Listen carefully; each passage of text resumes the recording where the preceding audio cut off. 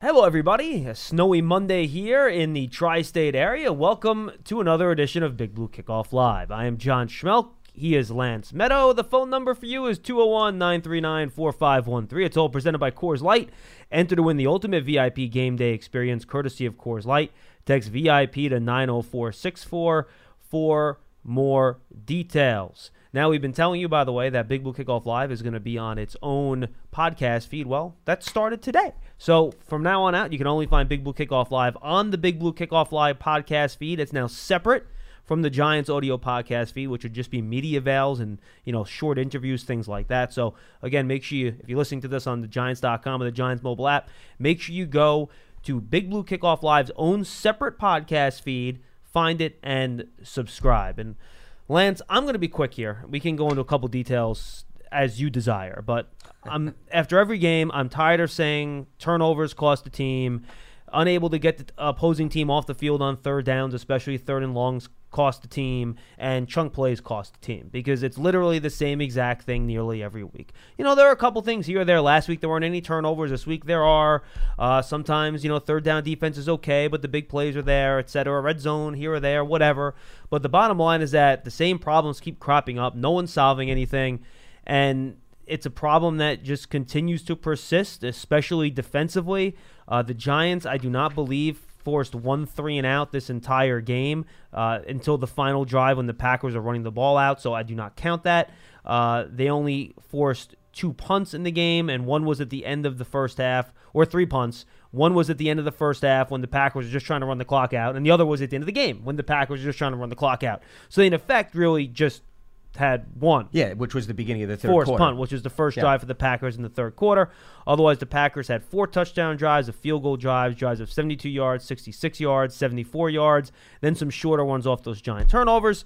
And here we are again. The Giants are now sitting at 2-10. Yeah, an 8-game losing streak for the first time since 2004, which was coincidentally Eli Manning's rookie year. And now Daniel Jones is essentially experiencing the same thing. You're right, John. I mean, we come back on Mondays and what he wanted to copy from Eli. No, rookie year, I don't think that was on No. the to-do list in terms of duplicating Eli Manning's resume. That is for sure. But as you noted, we are repeating a lot of the storylines and a lot of the factors we're bringing up every single Monday when we're discussing losses. I will say this. The Giants did turn the ball over 3 times. Daniel Jones had 3 interceptions. But you know what? If you were to ask me, John, I don't think the turnovers is what cost them the game yesterday. I think it was more of what you alluded to with respect of the inability of the defense to get off the field on third down. That was the killer. Now, granted, interceptions are going to cut drive short. I get it. But Green Bay was 7 of 13 on third down. Technically, John, they were 7 of 12 because the last third down was on that final drive where they took a knee. Does that 7 of 12, by the way, count penalties that turned the first downs? No, that does not. So it's actually Those probably are more like 9 of 14 then, because Correct. there was a defensive hold and a defensive pass interference that did convert third downs. Well, and that's exactly what I was going to get to, and this is why I think it was so costly, because the drive that the Packers put together, 14 plays, 75 yards, it took 7:15 off the clock. So this is a drive that started with 6:37 to go in the third quarter, and it ultimately made it a 24-13 game. So if you go to this drive, the Giants had 3 penalties, one of which was on the touchdown pass to Davante Adams, which was too many men on the field. That was declined. We'll get to that in a second, John, because Aaron Rodgers brought up a number of interesting points after the game. He broke down that play, which I thought was quite interesting. So 3rd and 6 at the Giants' 46. Davante Adams, incomplete pass. Sam Beals called for defensive pass interference. So this is a third down that doesn't count against the 7 of 12, John, to your point. But that's a conversion for Green Bay. Drive continues. Then later on in the drive, it's 3rd and 10. The Giants do make a stop, but Matt LaFleur was aggressive. He went for it on 4th and 10. Rodgers hits Geronimo Allison for 15 yards. The drive continues. Giants blitzed 5 on that play, by the way, and Allison was one-on-one with Haley, and he ran a little crossing route. Rodgers kind of threw it off his back foot. Marcus Golden was a second late, and that's how they converted that first down. Yeah, which was a hell of a throw, by the way, by Aaron Rodgers. It was. We're not telling you anything that you haven't seen during the course of his career. So moving along in the drive, 3rd and 2 now. Aaron Rodgers to Davante Adams for 6 yards. Okay, that's a 3rd and manageable. Maybe it's not necessarily getting on the Giants' defense in those circumstances, but an opportunity to get off the field. Still, the point remains the same. So they eventually get, this is where really things turn. It's 1st and goal at the Giants' 6-yard line. and first and goal from the 6 becomes second and goal at the 1, and Antoine Bethea is called for a holding penalty. So that's the second penalty for those of you keeping count. First and goal at the 1. So, yes, first and goal at the 1, and first and goal at the 1 becomes third and goal at the 17 because the Packers were called for holding. So if you're the Giants defense, John, you had your backs against the wall, you recovered because of a mishap by the Green Bay Packers, and now you have yourself in a situation where, hey, we make a stop, we hold Green Bay to a field goal. Lance, it's really hard on a third and goal from the 17 to score a touchdown. Yeah. I mean, it's really hard. There's just not a lot of real estate. And Confined space. yeah, you basically have 27 yards to work with. And if you're going for a touchdown, realistically, you have 10 square yards to work with, or 15 if you want to try to throw it short of the sticks and then run in. From the 5-yard line and in, right? That's about where you want to try to throw the football there to try to at least put yourself in a fourth and goal situation, maybe if you want to go for it on fourth down. So you basically have 15 yards of depth and then the width of the field. You know, the Giants, I think, rushed 4 guys. So you have 7 guys to cover those 15 yards going all the way across the field. Yep.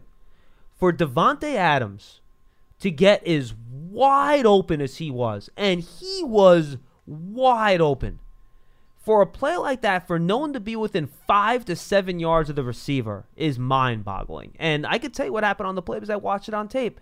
Sam Beal was one-on-one with Davante Adams. He did a little fake to the outside, little shoulder dip. And Beal went that way. Beal flipped his hips, turned around. Instead of going outside, Davante Adams went up the seam. And in the snow, it's hard for guys to change direction. Once they get going in one direction, it's hard to stop and change. You guys have all been out in the snow. You know how it goes. You're kind of just going in a straight line, and that's how it's going to go.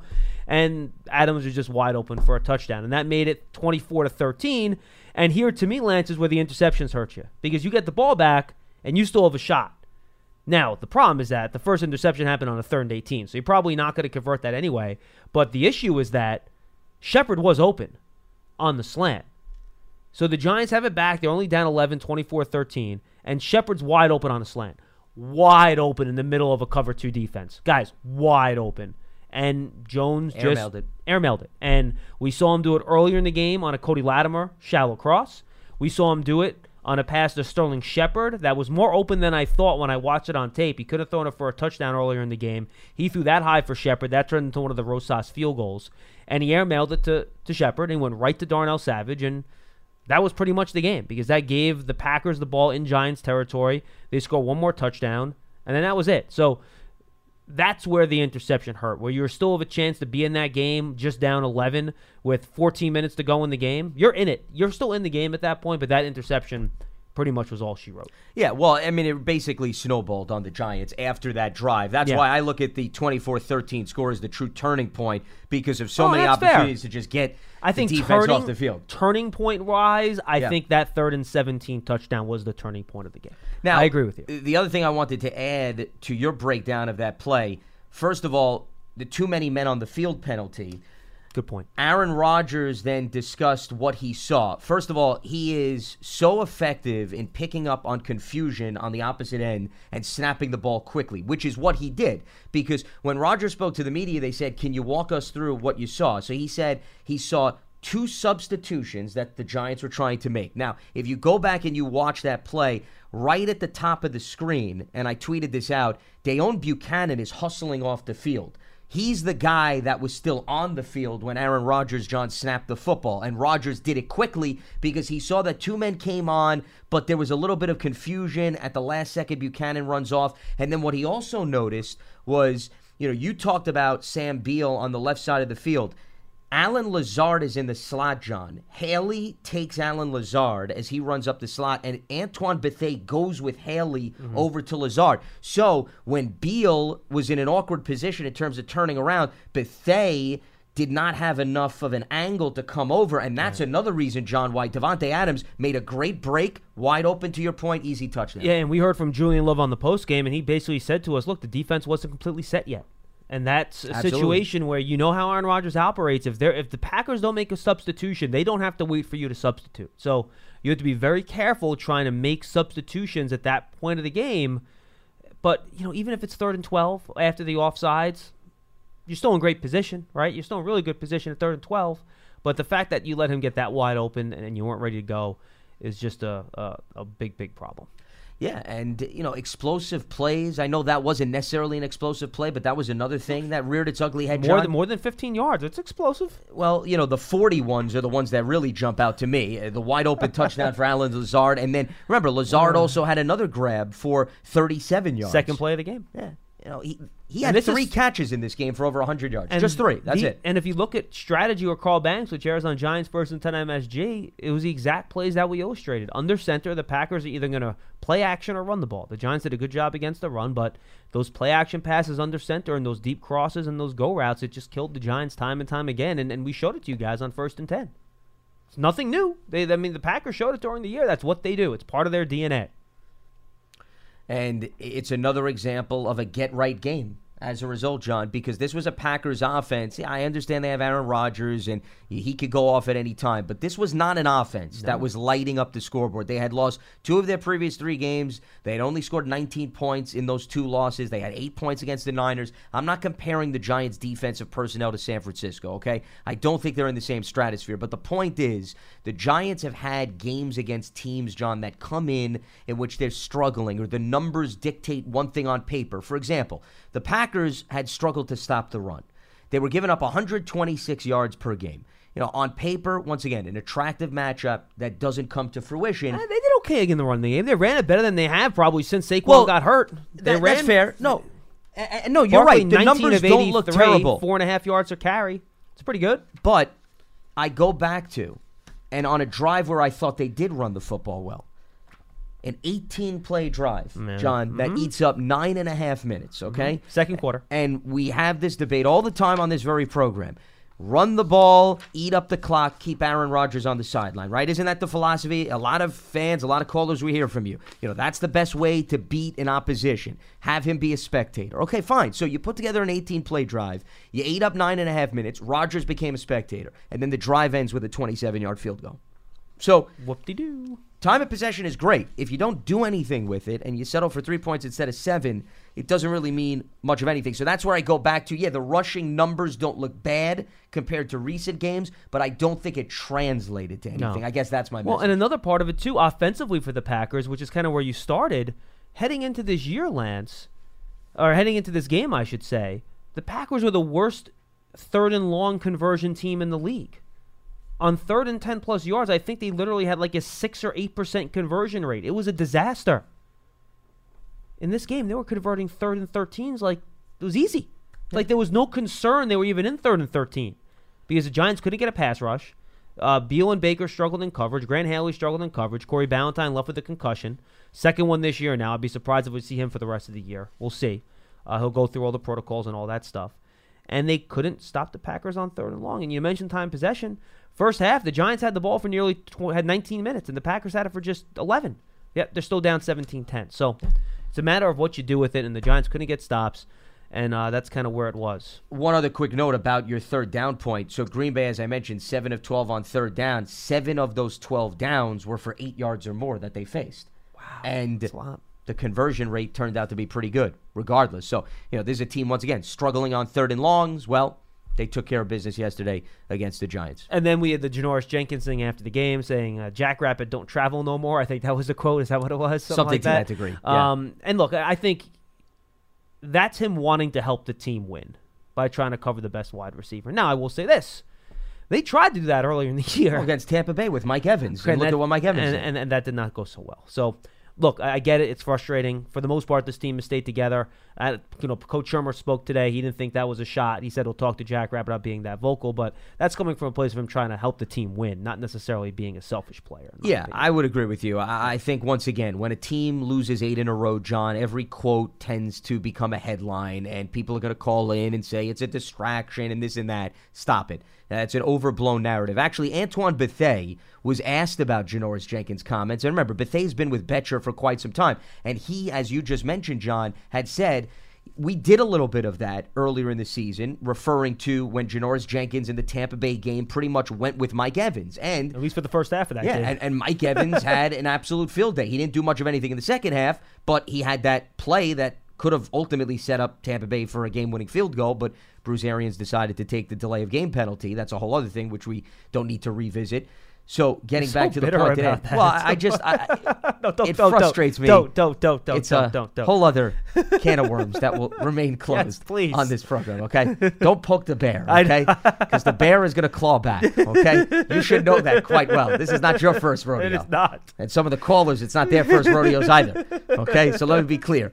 But getting back to the point, Antoine Bethea did refer to the Tampa Bay game and said that after that... Did he refer directly to the Tampa game? Well, he said earlier in the season, and then I believe, I have to go back to the transcript, I could check it during the show. I think then a reporter followed up by saying, are you referring to the Tampa Bay game? And he then confirmed that. Makes sense. And then there was a discussion about how, after that game, Betcher decided to make some adjustments and they had went in a different direction with respect to the scheme. And then I'll just bring up one more big picture thing. There were some good things littered throughout the game, and we can touch on that as we take your calls. But I want to get through one Pat Shurmur quote that he had at the end of the game here that I think we're going to get questions about the coach. We get it. We understand. The team was like, guys, here's the bottom line. The team lost 8 in a row. That means nobody's doing a good enough job. Everyone knows that, okay? So no one's going to try to tell you that's not the case. Top to bottom. You lose 8 straight, you're 2-8, and you're the second worst record in the NFL. Things aren't going right. And that's not a one-thing problem. That's an everybody problem. So this was Pat Shurmur's quote after the game, and I'll just read it to you because we're probably going to reference it a lot over the next 4 weeks as we get a lot of these phone calls. So get ready to hear it and get comfortable with it. He was asked, how concerned are you that the progress you see going on behind the scenes, as Pat Shurmur has referenced that time and time again, isn't showing up in regard to wins and losses on Sundays? And here's what Pat Shurmur had to say. I'm always concerned that we don't win. This is another feeling question. I'll feel better when we win games. If you're wondering how I feel, I'll feel a lot better when we win games. I do see you get an opportunity to watch us probably 20 minutes a day and you report on it. This is a historically young team that's going out there and competing against some really good football teams. We've got to do what we have to do to win games, and I understand that. They also are developing. At some point, we'll be good enough to win. And then the follow-up question, and this is the more important quote, but I wanted to give a context. You know that you're obviously being judged on wins and losses. And this was Pat Shurmur's answer to that. I'm well aware of it. I'm well aware of it. People will change what they think of us and me when we win games. I'm a realist when it comes to that, and I get it. And you know what? When you don't win, I expect what is written and said and what people think. I expect fans to be upset because we are too. But we go about trying to fix it. 201-939-4513. Big Blue Kickoff Live is presented by Coors Light. Enter to win the ultimate VIP game day experience courtesy of Coors Light. Text VIP to 90464 for more details. Before you get to calls, just real quickly, I brought up the Bethea transcript because I just want to be very clear. The question was, in the past with Betcher, you did travel. Patrick Peterson traveled, referring to his days in Arizona. You said this year you've done it. Was asked to Bethea. Bethea's response was, quote, we did it against Tampa, end quote. So he confirmed that. Then the follow-up was, but obviously not as much to his liking. The question was referring to Betcher, and then Bethea answered, to his liking, right, end quote. Just for clarification purposes. Okay, let's go to the calls at 201-939-4513. Let's go to Brandon in New Jersey. He'll lead us off today. Brandon, what's going on, bud? How's it going? I have first question. Do we have a press availability for Mr. Gettleman yet at all? No, Dave has not spoken, to my understanding, to the media since training camp. All right. Well, I feel like he's got to step to a podium, man, because it's not right that he never does that. Is taking all these bullets. Yeah, but Brandon, I don't mean to cut you off, but if you look at Dave Gettleman's track record, even when he was in Carolina, his belief is the coach is the face of the franchise during the season, and the coach speaks for the team. And Gettleman then will address the media after the season. That's how he's always done it. So, for you to question that, I just don't think you're looking at his track record. That's how he's always operated. He's not doing anything differently this season than he hasn't done in the past. Well, I understand fans wanting to hear from him, but Brandon, that's how he wants to do it because he's afraid if he says certain things, he might undercut the coach, and he believes during the season the coach wants to have the word. Trust me. Fair. I get it. I think that's fair, you guys, but the one thing I'm trying to say is this isn't a usual situation, I think, because so far in the offseason, when he did speak, he said basically we got a 3-year plan. Basically, right? Tell me about Daniel Jones in 3 years, right? Isn't that what we got? Yes, pretty much. The problem is, in the process of it, we're watching the team, and I think we're losing because of talent, period, point blank, period. I know the coach has some things to do, and he hasn't done everything perfect, Shurmur, but I don't think, real-time losing is why he's on the hot seat. But if you look at his 3-year plan, and then what we're doing on who we're picking up, what we're doing on contracts, things like we've had Bletcher as a defensive coordinator now for 2 years. He runs a 3-4. Everybody knows that. Look at the trade we had this year. That has nothing to do with the defense that's on this team. What does that mean? No, hold on, Brandon, what does that mean? Because Leonard Williams played in the 3-4 with the Jets. The heart and soul of your defense is really those linebackers. They cover everything. Okay. They're stopping your run. Okay. They cover sometimes they end up on slot. You have to have a superstar somewhere on there. Somewhere. I know they put Marcus Golden this year, so that's good. But really, we haven't addressed a linebacker in a draft or looking for that key talent that you're really only going to get through really expensive free agents or in a draft since before Jerry Reese got there. Meanwhile, Bletcher has been the defensive coordinator. We've had linebacker problems for years. But then we all go, the defense, that's where we're losing games. And then when we say, okay, well, what needs to change? It's the coach. Well, no, it's the talent on the field. It's not going to get any better this year. Okay, Brandon. Write it off. Brandon, but at some point, somebody's got to take some other bullets than Mr. Shermer because, yes, he's not doing everything great, but he should not be the only one out here. He still has to play with what's on this field. No, Brandon, I understand. I'm with you. I got you. But what's the difference between Gettleman speaking now and speaking 4 weeks from now? Just take some of the pressure off of Mr. Sherman. No, but here's the problem. No, but Brandon, here's the problem. No, but Brandon, here's the thing. Brandon, but if he gets asked certain questions and he answers them a certain way, that might ratchet the pressure up on Shermer, not calm it down. You know what I mean? Because, for example, I guarantee you, if Gettleman talks, the first question he's going to be asked, or maybe one of the first three, is Pat Shermer going to be your coach next season? And if do what he does, his usual, moves on past it, Yeah, but Brandon, here's the thing. Here's the thing. If he doesn't say yes, yes, he can dance around the question. But if he doesn't say yes, Pat Shermer is going to be back. That translated to the back page of the newspaper is going to be Pat Shermer job on the line in final 4 games. It opens it up for the pressure goes up, not down. You know what I mean? I could see that. I just think that it's just, I know the coaches there. And listen, I'm not dissolving Mr. Shermer of everything that's wrong with this team because I think two things he could do differently and he'd be a lot better off. Number one, let Shula be the offensive coordinator, not just a play designer, I think was his exact words. No, let him do it. You pay attention to the game finally. And then number two, stop accepting mistakes as it's a learning experience. Start pulling people for mistakes.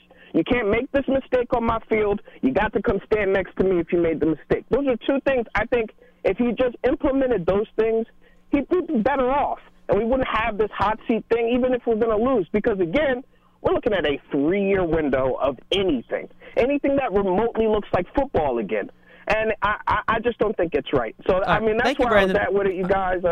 I'll take the rest off there. All right, Brandon. No, I appreciate it, Brandon. Good call. Fair stuff. We get it. And look, fans are frustrated. You want to hear from the guy in charge. I understand. But I think to Lance and I's point, it's more appropriate, at least in Dave Gettleman's eyes, to do that after the season. And I think we explain the reasons why. Well, I'm going to bring up some comparisons, John, because I just think perspective is important. I understand Giants fans, sometimes they live in a bubble and they're really only worried about their team. But Jerry Jones, who is the general manager, too, of the Dallas Cowboys, after every Cowboys loss, he holds court with the media, John. And he does 2 radio hits during the week. And every time he says something, whether it be good or bad or whether the intention is good or bad, John, right, what becomes the headlines? Jason Garrett's on the hot seat. He's a lame duck coach. I don't think at the end of the day that does any good for the team as well as the state of Jason Garrett. So I think you were hitting on that point, and I would agree with you. The other thing I wanted to bring up, John, the Bengals won their first game yesterday. Now, I'm not going to Bengals.com all the time. I do keep track of the league because I cover the league, but I don't remember the Bengals general manager talking through the first 11 losses of the season and coming to some explanations as to why the team is struggling. When the Dolphins were losing, I don't remember Chris Greer, the Dolphins general manager, holding a press conference. So, once again, when you look around the league, I don't think the Giants are doing anything differently than the rest of the teams are doing, and Jerry Jones, to me, is the exception of the rule because he's an owner and a general manager. I'll go to a different sport. For the other team I cover in town. Oh, I know where we're going now. Or I don't cover. I'm not there every day like the beat writer, so I blog about it. I'll use that as a term because I don't want to take credit away from the beat guys. John's they're on an a lot more island than by I do. himself. Excuse him. No, Go no. ahead, yes. I don't want to try to take credit for something I'm not fine. doing. You deserve a place in your own stratosphere, but go ahead. Yeah. After 10 games this season, the Knicks were 2-8. They were terrible. So the owner, the press conference, ostensibly forces his general manager and team president to have a press conference. In the press conference, they actually give David Fizdale a vote of confidence. If you actually just read the words and forget about the context of the press conference, you just read the quotes, they say, we have faith in David Fizdale. We think he can do a good job. We believe in our program. We think we're heading in the right direction. Those are the words. Every single headline the next day, David Fizdale's job is on the line. Just because they spoke. So that's why Dave Gettleman, again, this is I'm assuming this, he hasn't actually said this to me, but that's, I imagine, is why he operates the way he does, because he doesn't want to be constantly asked, well, what about the status of the coach? How about the status of the coach? This. You guys will have a chance to hear from him after the season, and the same questions you have about personnel decisions in the roster can be asked then as they are now. Yeah, he spoke at the end of last season, and he spoke right after the season. So, I mean, I'm assuming that he's going to follow a very similar game plan. But, once again, that's how he operates. I think a lot of people also, John, have the tendency, if memory serves me correct, I'd say for the most part consistently, Jerry Reese did usually have a bye-week presser, right? Am I wrong about that? He didn't say anything at the bye-week presser, but he did have one. But he tended to do that consistently, right? So I guess I think Giants fans got used to that. And then if Gettleman doesn't do that, then they're sort of looking for, well, Reese did it, so why doesn't Gettleman do it? But once again, it's a different individual. And you got to go back to Carolina. He never did that. So he's just carrying on his same script. 201-939-4513. 201-939-4513. Let's go to John in Pennsylvania. He's up next. Hey, John. Hey, how you doing? We're good, John. What's up? All right, John. So as a Giants fan, personally, as soon as we handed the ball over to Daniel Jones, it really wasn't about record for me, right? It kind of realizing that a rookie was taking the reins, and we were probably going to do a good amount of losing, not just because of that, but because of the youth. Yeah, that's fair. The issue, which you touched on earlier, is the fact that, at least on the defensive side of the ball, it doesn't seem like there's progress that's being made. And that is an issue, and I think somebody loses their job because of that. And I'm just curious, from your perspective, both of you, what would be your opinion if you're John Mara at the end of the year? What would you do? Oh boy, that's putting us on the spot, John. Look, I think. Well, and I know you got to interview these guys, but I mean seriously, do you make a personnel move, the top three? Do you hold pat and let these guys, have their 3-year run to see what happens with, the free agency? What do you do? You don't have to name names, but what are you thinking personally? This is how I would approach it, okay? And this is the best answer you'll get out of me, John. Because like you said, we're in the building, we work with these guys, and I'm not going to call for people's jobs. That's not what we do here. I think if you're ownership, you say, look, giving anyone just 2 years to do something in the NFL is probably too short, especially given the first year for this team and Dave Gettleman was really tearing the roster down. There's only been really 1 year of building up, and there's only been 2 drafts, and it takes young guys sometimes a while to get going. So, yes, I agree with you there. 2 years is a short time. But then I think you take a look at the bigger picture and you say, look, do I think that this is going to where I need it to go with, and are the people that are there going to bring me to where I need to go? And they will have to consider that question when they decide if it helps the team in terms of their long-term prospects to stay the course and keep continuity, as Lance likes to mention. Teams don't have success when you're constantly making change. Continuity is a good thing, right. But continuity with the wrong people isn't necessarily a good thing. So he has to take a look at the results, what he's seen internally, how Coach Shermer handles things internally. The team does still play hard for him despite those types of mistakes you're talking about. And you have to decide that if the talent gets better and the team is better, are these guys the right guys? Do they still believe in them to lead this team where they want to go? So that's going to be the thought process. Where ownership comes down on it, your guess is as good as mine. I think the last 4 games are going to be significant to see if we see some of those changes and improvements you're talking about, maybe not making some of those same mistakes on defense. But when they take a look at it, those are the things that they're going to consider when they make that decision. Yeah, the other thing that I would add, John, and you hit my viewpoint right on point because you know where I stand when it comes to continuity. All you need to do is look at the franchises across the NFL that make coaching changes, once every 2 years. They don't go anywhere. Cleveland, to me, is an example. Miami, you can't become a revolving door. The Jets is another team that comes to mind. Daniel Jones's future and his development, John, I think is another part of the conversation in terms of what you do with respect to the coaching staff, because you just drafted a guy who you clearly feel very strongly of. You believe he's going to be the franchise quarterback.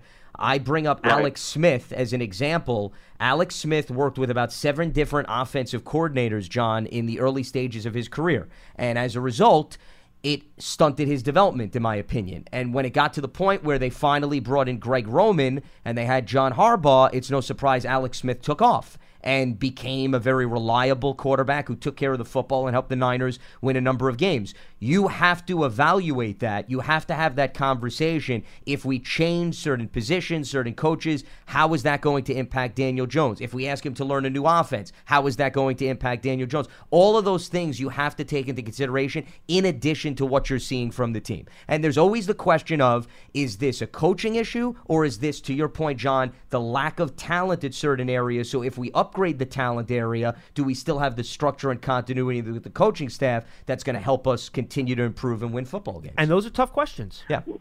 Well, and do you guys have numbers as far as the youth on our team? I mean, historically, are we very, very young as far as snaps played for rookies? I can tell you this year the Giants have had more snaps by rookies than any other team in the league, and it's not particularly close. Yeah. Okay. I appreciate it, guys. Thank you. No problem, you got it, John. Thanks for the phone call. I mean, I could bring up the snap counts just to take a look at, who's been getting a bulk of it. Julian Love now is being asked to do a lot more than he was previously. Dexter Lawrence, full-time starter. Julian Love, full-time starter now. Sam Beal / DeAndre Baker, they're basically sharing full-time starter snaps. Until the injury, Corey Ballantyne was basically the full-time slot corner. Go offensively, Daniel Jones, obviously full-time starter. Darius Slayton, full-time starter. Sure, that's like 7 guys right there already, which is 30% of your starting 22 that are rookies. Well, and here's the other thing, John. If Ryan Connolly doesn't get hurt, good point, he's playing a lot too because, he had a starting job right before, unfortunately, he went down. So, yeah, you're talking about the nucleus on both sides is composed of a number of young players. Not to mention Barkley's second-year guy, Lorenzo Carter second-year guy, B.J. Hill second-year guy, Julius Peppers third-year guy, Will Hernandez, second-year guy. John Halapio basically has 2 years of experience as a starter. Actually, I take it back. It's really his first full year of experience as a starter. Yeah, because he got hurt last year, very early in the season, week 2. Look, and it's not an excuse. It's a reason. Now, as the quote I gave you, we're developing players, but it has to show up on the field eventually too. So those are the criteria that I'm sure ownership will take a close look at. When they make whatever decisions they're going to make when the season's over. Remember, there's still 4 games to go. A lot can change in a month in football. Everyone thought that the Jets were the worst team in football a month ago. Then they win 3 in a row. They love them. Then they lose to the Bengals. They hate them. Week league. Everyone thought the Dolphins were losing on purpose. Now they have 3 wins. So you just don't know. Things change. 201-939-4513. Back to the phones. Let's go to line 2. Scott in New Mexico, Pearson. Scott, what's up? Hey, guys, how you doing today? We're good, Scott. It really doesn't matter whether it's the coaches or the players. When you get right down to it, the Giants are scoring right now, I think they're averaging just about 15 points a game, which is second worst in the NFL. And they're third worst in the NFL in points given up. They're giving up about 28 points a game. That's why it equates to a 2-10 season. So my query is more to do with mental discipline aspect, which hasn't been solved since the first game of the season.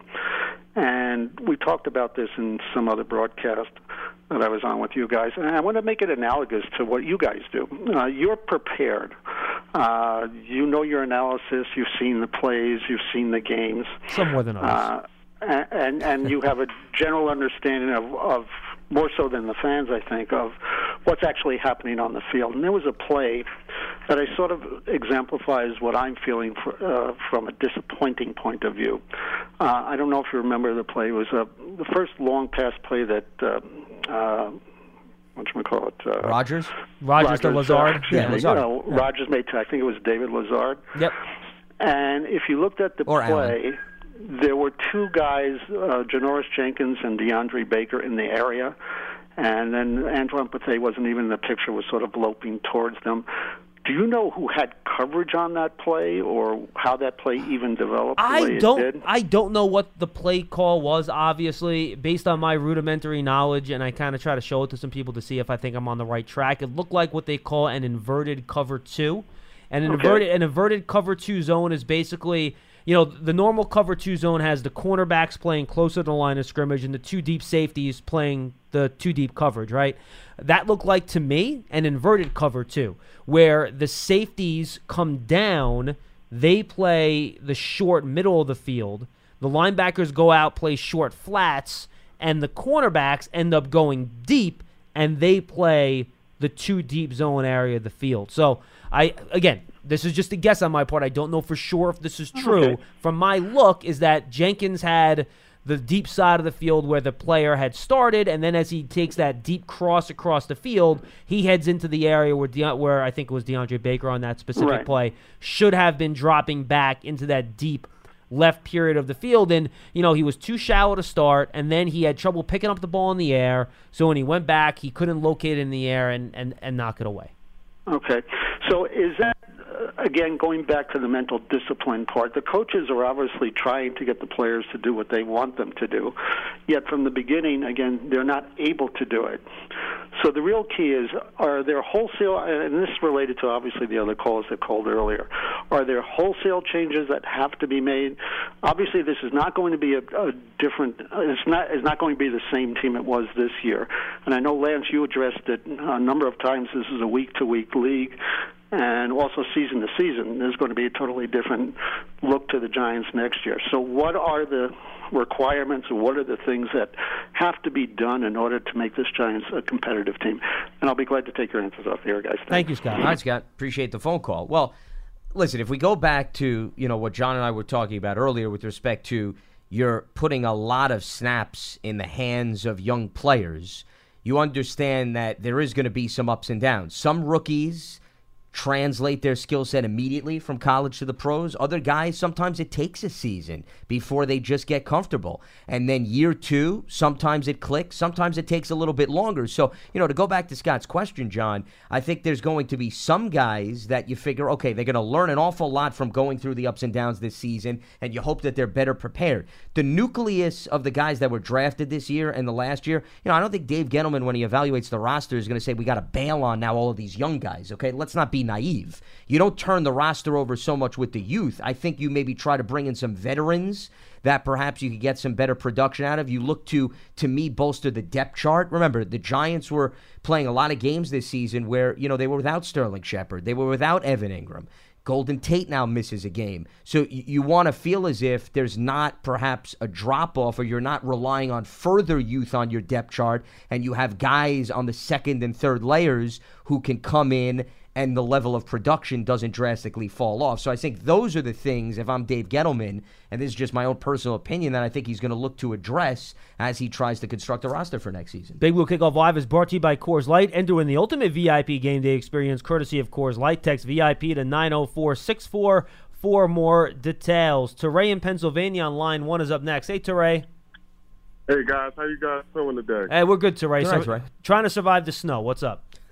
I'm trying to survive these losses, man. Yeah, well, us too. But I'm just want to take you guys back to something Gettleman said before the season started. He had one of his press conferences, and a reporter asked him something about the defense, and he said playmakers. He needs playmakers. I don't see what he did to bring playmakers in. I mean, I understand we got Golden. He's doing fine. But the offensively or defensively you're talking about? Defensively? Defense. Okay. Yeah, defensively. I got you. So my question is, with the money we're going to have this off season, is he likely going to bring in some top quality playmakers, or we're just going to go with more young players. If we go with more young players, I think the situation is never going to change. Now, I'm not going to say we should fire the defensive coach, because I said that to you guys last time before, and you guys literally hanged me out to dry for that. No. But when was that, Teray? But my question really is, like, well, whose fault will it really be? I mean, we're into week 13, and it's still the same thing on defense. No pressure. Linebackers is not holding up. The secondary giving up big plays. So, I mean, if we're going to say, okay, it's a young defensive squad, we don't have playmakers, I mean, what do we do? I mean, I've never seen the Giants defense look this bad, man. I've been a Giants fan. I hear you. For almost 30 years now. No, Teray, look, I'm with you. Never seen a defense look this bad. Teray, look, I want to know, with this money we have, I mean, we got to get somebody in here, man, that we need some big time studs. So that means that he might have to spend money just like Reese did. Yeah, I mean, look, if you want Teray, to get some guys in here to turn this ball club around, I mean, because the young players is not going to do it because it's going to take them a while to develop. Yeah. I mean, so. Hey, look, Teray, here's how I look at it. I think you'll need to bring in one stud. Like, if you're looking at defense in the free agency, if they don't bring in one really good top defensive position player at some level of the defense, I'd be surprised. You have that much money, you're going to bring in at least one stud. Whether that stud ends up being an inside linebacker, like the Jets maybe tried to add C.J. Mosley, or if you're looking at an edge rusher, the way the Packers added Zadarius Smith and Preston Smith, maybe something like that. Yes, I'm with you. Do I think they go out and sign 3 of those guys? No. And you're right. I don't recall your previous call. If we were rough on you, I apologize. But we're at the point of the season now where you've had so many of the same issues crop up, and you've had so many issues where you have to look at everything. You know, everything has to be under examination at this point. And then when you do that examination, you decide what path you're going to go down, and you do I haven't looked enough at the free agent class to know what position you target in free agency, what position you target in the draft. It looks like right now the Giants will be picking 2nd overall right now if they're in the draft, which means that that could be Chase Young, which would be really, really nice, and then maybe you don't have to spend a bajillion dollars on a pass rusher. So I think that's kind of where you're at. And you evaluate everything once the season's over, and you decide your best way forward. Because you're right, they do need to add difference-making playmakers that other teams have to account for. Because right now, I don't think you have somebody on this defense where you head into a game and the other team says, look, we have to game plan for this one particular player. Leonard Williams is a good player. I just don't know if people are game planning for him quite yet. You know what I mean? Well, and here's the other thing that you need to take into consideration, Teray. Green Bay, to me, is an excellent example that John just brought up, because the Packers were not a team that went on a spending spree. If you look at them historically, they really built their defense through the draft, with the exception of Julius Peppers. And by the time they brought in Peppers, he wasn't necessarily still, in the prime of his career. Charles Woodson back in the day? Yeah, Charles Woodson, but that's another guy later in his career. Correct. And then, also wound up changing positions, too. But Green Bay has drafted Jair Alexander, and the reason I'm bringing up this team is because you saw these guys yesterday. Darnell Savage at safety, who had one of the interceptions. They complimented him with Adrian Amos, who they brought in from the Bears, a free agent safety. I think Kenny Clark was a draft pick, right? Kenny Clark was a draft pick. And then Preston Smith and Zadarius Smith. So, I don't think you were saying, when you were bringing in the term, star-studded, I guess the way that I interpret that, Teray, is you're not necessarily looking for a home run, wow me name. You're looking for production value. You could go out and get quality free agents, but they don't necessarily have to be like guys that are on commercials all the time. I think that, to me, is something that is synonymous with when you say go out and get a star. Very few times in the NFL, the team that wins free agency, it actually translates to wins, okay? You're not trying to put together the Eagles' dream team. You're trying to spend your money wisely, and the reason I bring that up is because you brought up 2016, and Jerry Reese spent a lot of money, and it did help the team, but it helped the team essentially for the short term, for 1 year. Okay, he brought in Snacks, he brought in Olivier Vernon, he brought in Janoris Jenkins, all players that filled needs and all players that produced. But after 16, then all of a sudden you realize there were some other issues, and you had a lot of money bottled up in 3 players. Your base has to be homegrown talent. So you got to do it combination-wise. It's got to be youth, and then it's got to be those complementary free agents that are going to get good bang for your buck. Because, and once again, I'll let you continue. The Chicago Bears, Khalil Mack was acquired via trade. Leonard Floyd was drafted. Roquan Smith was drafted. Eddie Jackson was drafted. They did not go out and buy all of those guys. And they have one of the best defenses in the NFL. So, the free Akeem agent Hicks, money. same deal. Yeah, Akeem Hicks. The free agent money doesn't always necessarily work. Kyle Fuller's another guy, too. A lot of those guys were drafted in Chicago, and that's why the defense is good, because the nucleus is strong that way. Finish up, Teray. What else you got?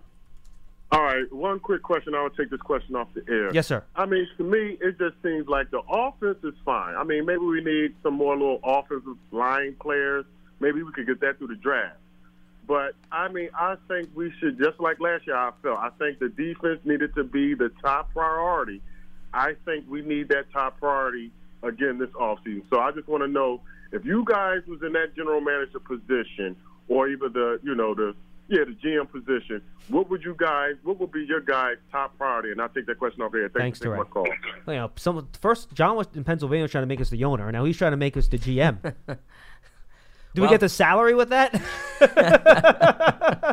Yeah, if we're handing out this advice, might as well please. get reciprocated accordingly. Yeah. I'll do it for a week and take that salary and get the hell out of here.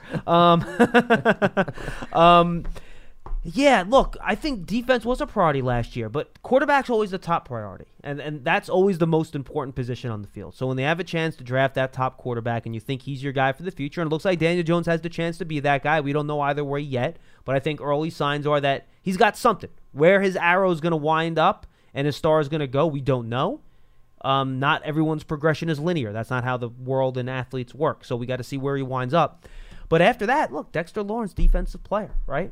DeAndre Baker, defensive player. O'Shane Ximines, defensive player. So your second first-round pick. Ryan Connolly, too, if you continue to go on. Your third first-round pick and your third-round pick. So 3 out of your 4 selections were all defensive players. Then you throw Connolly on top of that. 4 of your first 5 picks were defensive players. So do I think defense is going to be another focus of this year's draft? Yeah. I also do think, as Teray pointed out, you do have to start getting younger on the offensive line. Your 2 tackles are on the wrong side of 30. John Halapio, he's almost 30. I think he's like 28, John Halapio, if I'm not mistaken, something like that. Still in his prime, but that's a spot that you keep an eye on. Zeitler and Hernandez are on their contract. I wouldn't expect anything to happen at guard. But 28, yeah, exactly. So I think that's what you look at. But, yeah, look, I'm with Teray. I think defense is going to be a huge focus this offseason, whether you're looking at free agency or the draft. Because, guys, look, Teray's not wrong. The type of chunk plays and third and long conversions I've seen this defense give up consistently, you haven't seen it here a whole lot. Yeah, I think it goes without saying. Listen, even if you didn't watch the Giants play much this season, if you look at statistically, where they're at right now in a number of categories, how can you not say that defense is a priority? Going back to, the top of the draft last year, I don't think it's debatable. If you're high on a quarterback, you don't hesitate because it's so hard to find the franchise quarterback. But, for those of you that want to play the coulda, woulda, shoulda game with Josh Allen, for example. By the way, I'm sorry. I forgot about Julian Love. You have your draft list up there. So and Corey Ballantyne, too, by the way, later on. So after Jones, your next 5 selections were all defensive players. Pardon me. Sorry for interrupting. No, not a problem. Well, that's why I threw out even Ryan Connolly. The focus from top to bottom was the defense. I know Chris Slayton didn't ultimately make the roster, but even in the 7th round, you also addressed defense. And by the way, Julian Love played pretty well in that game yesterday. Second straight game, he's done a nice job. I've been happy with what I've seen from him so far. Yeah, which is encouraging because you want these young guys to do well, considering, it goes back to, that's the nucleus of the team. I guess what I was going to bring up was not to get off on a whole tangent, but, the debate for a lot of people still is, what would have Josh Allen, for example, done for this defense? Well, look at Jacksonville, for example. Josh Allen was added to a defense that I thought on paper was really good and was one of the most opportunistic defenses in recent history. Guys like Calais Campbell, Yannick Ngakoue, and Jacksonville is a team having its own fair share of issues. So, it's not so simple where you take one player, you substitute for the other, and then the Giants are in a completely different position. Clearly, it's going to take playmakers across the board to help this defense, Correct. Not just one guy. One individual pass rusher doesn't make the difference. No. Look at how the Broncos doing with Von Miller. What's the Bears' record with Khalil Mack? What's the Jaguars' record with all their good pass rushers? We're talking about 500 or worse, What's the Eagles' record, who is one of the top pass rushing units in the league? How about the Cardinals with Chandler Jones and Terrell Suggs? Yeah. I'm listing all these teams are great edge rushers. What's their record? None of them are any good. So it takes – look, you need that guy, but he's a piece of the puzzle. The quarterback is what drives you.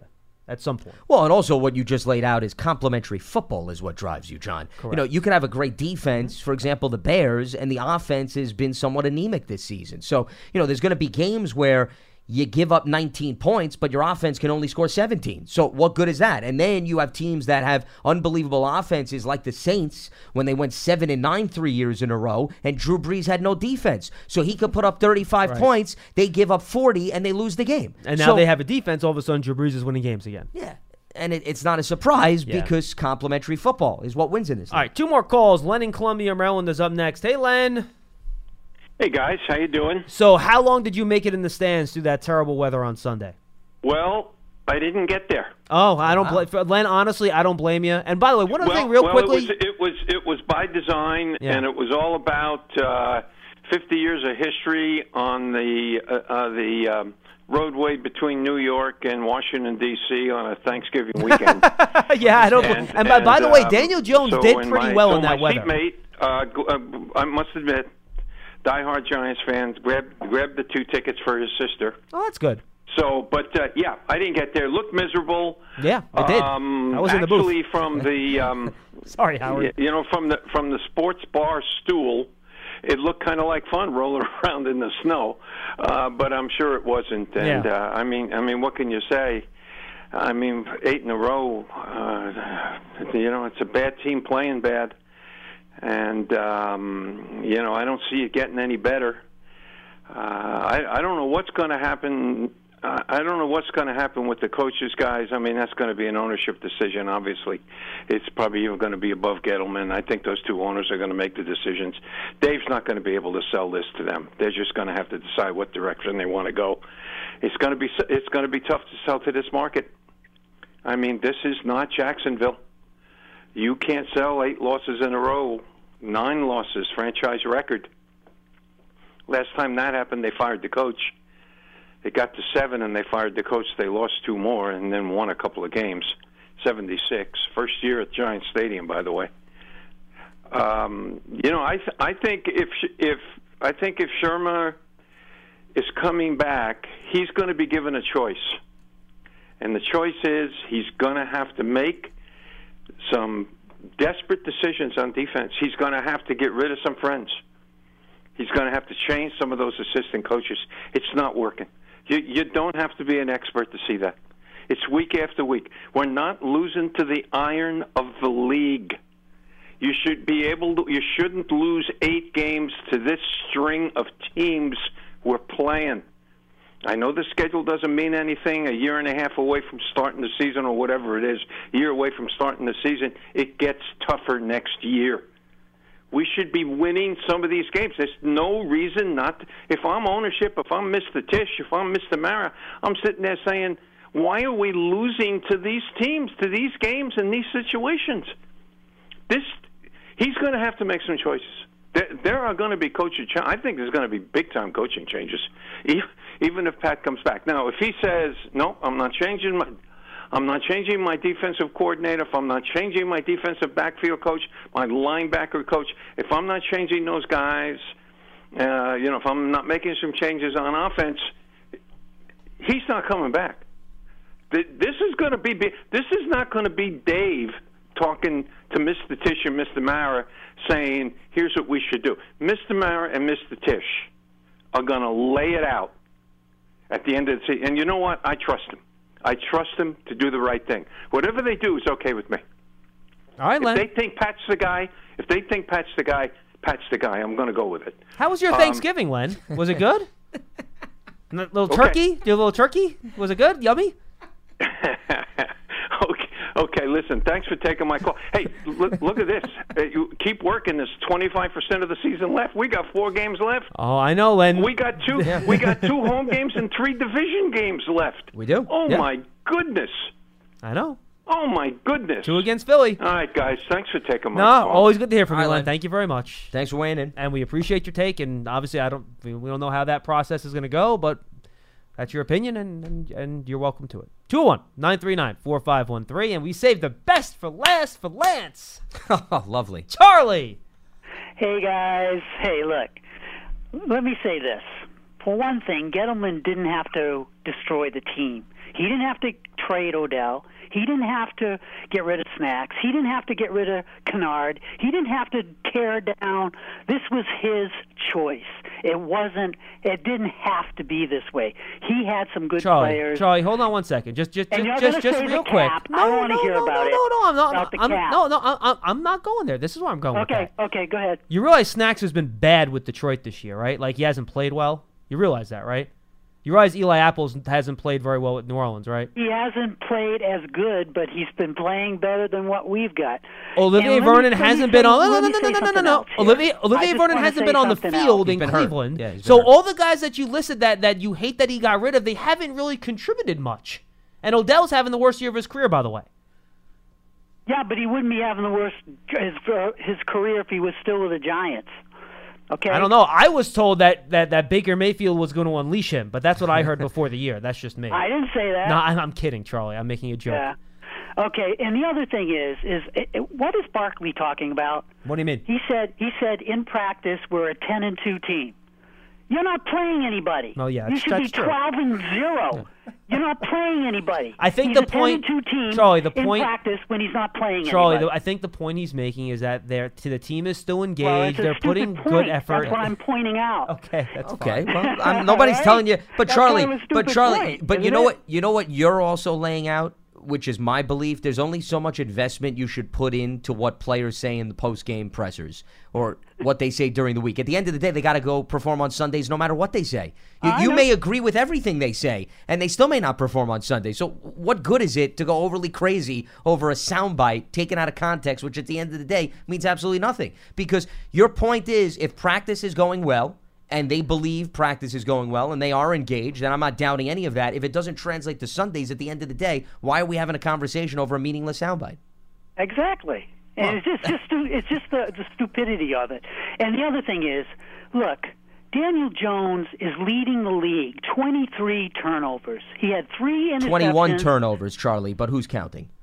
Huh? I know. The facts, God forbid you get anything accurate. What did you say? I said Lance? 21 is the accurate number. You're giving him 2 more. No, it's not. He fumbled He's the got ball 10 lost when he fumbles played and 11 4 interceptions. 4 snaps in the Dallas game, and you guys never count that. What, in terms of the Dallas game? How many turnovers did he have in the Dallas game? In the first Dallas game, Yeah, the when first Eli Dallas game was at the end of the starting, game. he He had the for 1 3 plays fumble. and fumbled. So you explain to me how you're getting to 23 then. You still explain to me how you're getting to 23. Because the data that I saw, he has 19 turnovers, and he has 3 in this game, and he fumbled. So, Hold on. and how is that Between 20? him and Scott was a fumble. No, but Charlie, but that wasn't recovered by the other team. It's not a turnover if it's not recovered by the other team. I'm just throwing that in there because, You just again, randomly- he didn't lose the fumble, but he fumbled again. No, Charlie, look, What I'm Charlie. saying is you can't. Now, let me just say this. And by the way, that's on You the got- exchange. It's not necessarily a Jones fumble, but okay. You got Miami and you got the Bengals. They were losing like crazy. What did they do? They both went back to their veteran quarterback and they started winning. And if we don't go back to Eli these last 4 games, we are not going to win another game. And Jones is going to break the record for the most turnovers in history of any quarterback in the season. First of all, I don't know what that record is. Do you? No, Yeah, I do. It's What is it? 23. That can't be the record. It's 23 by Winston, his mentor, Jameson Winston. He's 2.0 of Jameson Winston. Or Jameis. And if they keep playing this guy, they're insane. They are insane. We know who he is. We know what he can do. I don't we even know how to what he respond can't to this. do. I'm He running should out of sit. And logical we should win responses. a game, and you need Eli to win the game. Charlie. He is not going to win a game. Charlie. Ever. Charlie. How many wins do the Bengals have, by the way? Doesn't matter. We should be 1-11 too. The stupid field goal kicker missed. That's the only reason we're not 1-11. We were tied with the Bengals. Charlie. So don't give me that, Lance. Charlie, look. What am I giving you? I have no responses to anything you say, Charlie. I haven't given you anything. Charlie, I lost Charlie, for words at this Charlie, point. look. No one will argue, and I'm not going to argue for a second that Daniel Jones's turnover issues are a problem. I think it was good to see this week, and this is one of the good things that I was going to bring up, and then I'll address the interceptions too, because that's obviously something you don't want. There were 2 different situations where pass rushers came in, swiped at the ball, hit Jones really hard on the arm as he's holding the football, and he held on to it both times. So I do think That was a good sign in terms of ball protection, in terms of not fumbling. Now, as for the interceptions, and I've said this before and I'm consistent, the interceptions have always worried me a lot more than the fumbles do, because I think that the fumbles can be corrected with proper mechanics. Like the 2 plays I mentioned, he had 2 hands on the football. The interceptions are a problem. And 11 interceptions and 11 starts, or 11 interceptions rather in 10 starts, 11 games, is too many. He's averaging 2 turnovers a game. It's hard to win that way. And if that continues, Charlie, you're right. They are not going to win many games if he's averaging 2 turnovers a game. No one's going to argue that point. It's a statistic, and it's accurate. Now, when it comes to the interceptions, the 3 picks in the game were different. The one to Shepard was a simple bad play on an overthrow. That was the second one. The first one was a bad decision. He tried to throw a comeback route against 2 deep man under coverage when the corner is in what they call trail technique, which is basically trailing the receiver between the quarterback and the receiver. So that comeback route does not work against that coverage. That's a ball he should not have thrown. That was the one Kevin King got. Yes, that was the first one of the game. That was a big mistake. And then, and we've talked about this before, it's great. Daniel Jones will throw contested balls up and trust his receiver to go out there and make the play. Well, guess what? When you're willing to make those throws sometimes Darius Slayton's going to go up and make the play. Other times, there's going to be a little something off with the timing and location, and the cornerback's going to go up there and make the play. And that's what happened on that play. But, Charlie, you're right. And Daniel Jones, right now, even if you go by Pro Football Focus, they track what you call turnover-worthy plays, which even counts dropped interceptions as a turnover-worthy play, right? He's second most in the league this year and just, I believe, 1 fewer than Jameis Winston. It's Jameis, by the way, not Jameson. Jameis Winston. All right. So that's a big problem. It has to get fixed. But I think you have to give the young quarterback more than 1 season to fix it. Hey, I'm not saying that, but we don't need to have him play anymore this season. No, but every game of experience he gets now will help him later. You know what I mean? He's had enough. He hasn't gotten better. He needs to sit and watch Eli. The last 4 games, try to win these games. The best chance to win, the gut feeling is, for me, the best chance to win is Eli. And Tisch and Mara know that. And they should tell Shurmur to sit him down, let Eli finish the last 4 games, and we might win 2 out of those 4. And how does that help Daniel Jones? Needs a win. And how does that help Daniel Jones? And the franchise long term, by the way. It helps him by sitting and watching and learning and seeing what he's been doing. And wait a minute, Charlie. Do you think that Daniel Jones on a Monday when he comes into the facility, he just throws a ball against the wall and stares at the sky? What do you think he's going back and watching, Charlie? Eats lunch. Yeah, he eats lunch. He's not getting better, Lance. So no, but you just said he has to sit. It's time to sit. Yes, no, but Charlie, it's time to sit. And if we had a coach with any, forget it. Yeah, you're lost for words. Ain't going to be here anyway. You're lost for words. We're lost for words. On that note, Charlie, thank you. And who knows if the next coach is even going to keep Jones on the team. Thank you. All right, Charlie. Thank you, Charlie. Charlie, we got it. But here's the bottom line. There's no way a guy learns more from not doing something than doing something. It's not logical the die terms has of the been, response. Charlie, we tried to explain this to you in week 4. The die has been cast, all right? Barring an injury, look, and maybe will they give Eli some, snaps in the final home game because it's the final home game, and it could be, perhaps, if he's going to retire, will they give him some looks? Who knows? I don't know. We'll address that when we get there. I'm sure that's going to be a fun week of calls. From Charlie. Yeah, exactly. And I'm sure there's other fans going to want to see that too. And if I, whatever. We'll see what happens and how they handle that. But, look, guys, these are the growing pains of a young quarterback. And the bottom line is this. If Jones figures these things out and works through it, I think we've seen enough where you think he can be a pretty darn good quarterback. If he fixes them only to a point, then you're going to have a quarterback that's not as good. If this is what he is and he's not going to get better from a turnover perspective, then, yeah, you're in trouble. But to expect there to be no progress or improvement from a rookie quarterback that works his butt off, is smart, is diligent, is smart, understands the position, I think that's not likely. I think you expect to see improvement. So that's what you hope going forward. In every game that he plays, as Carl Banks likes to say, every time the first time he sees something is the first time he's seeing something in the NFL. And the more first times he has and he gets out of the way this year, the better he's going to be moving forward. Yeah, because you hope he stores them, and then he goes back to the archives when he all of a sudden sees some similar experiences. Look, you see the touchdown pass he threw to Sterling Shepard. It was a great throw with pressure in his face, John, and Shepard deserves a lot of credit because he made a magnificent grab with his fingertips. And how about the pass to Slayton that got called back on the offsetting penalties? The 29-yard completion. Yeah, so, you're seeing those flashes, and then at the same time, you see the 3 interceptions. Now, he hasn't had one clean game. So, nobody's going to get in front of a microphone here on this show and tell you that, everything has been rainbows and lollipops because that would be a naive perspective.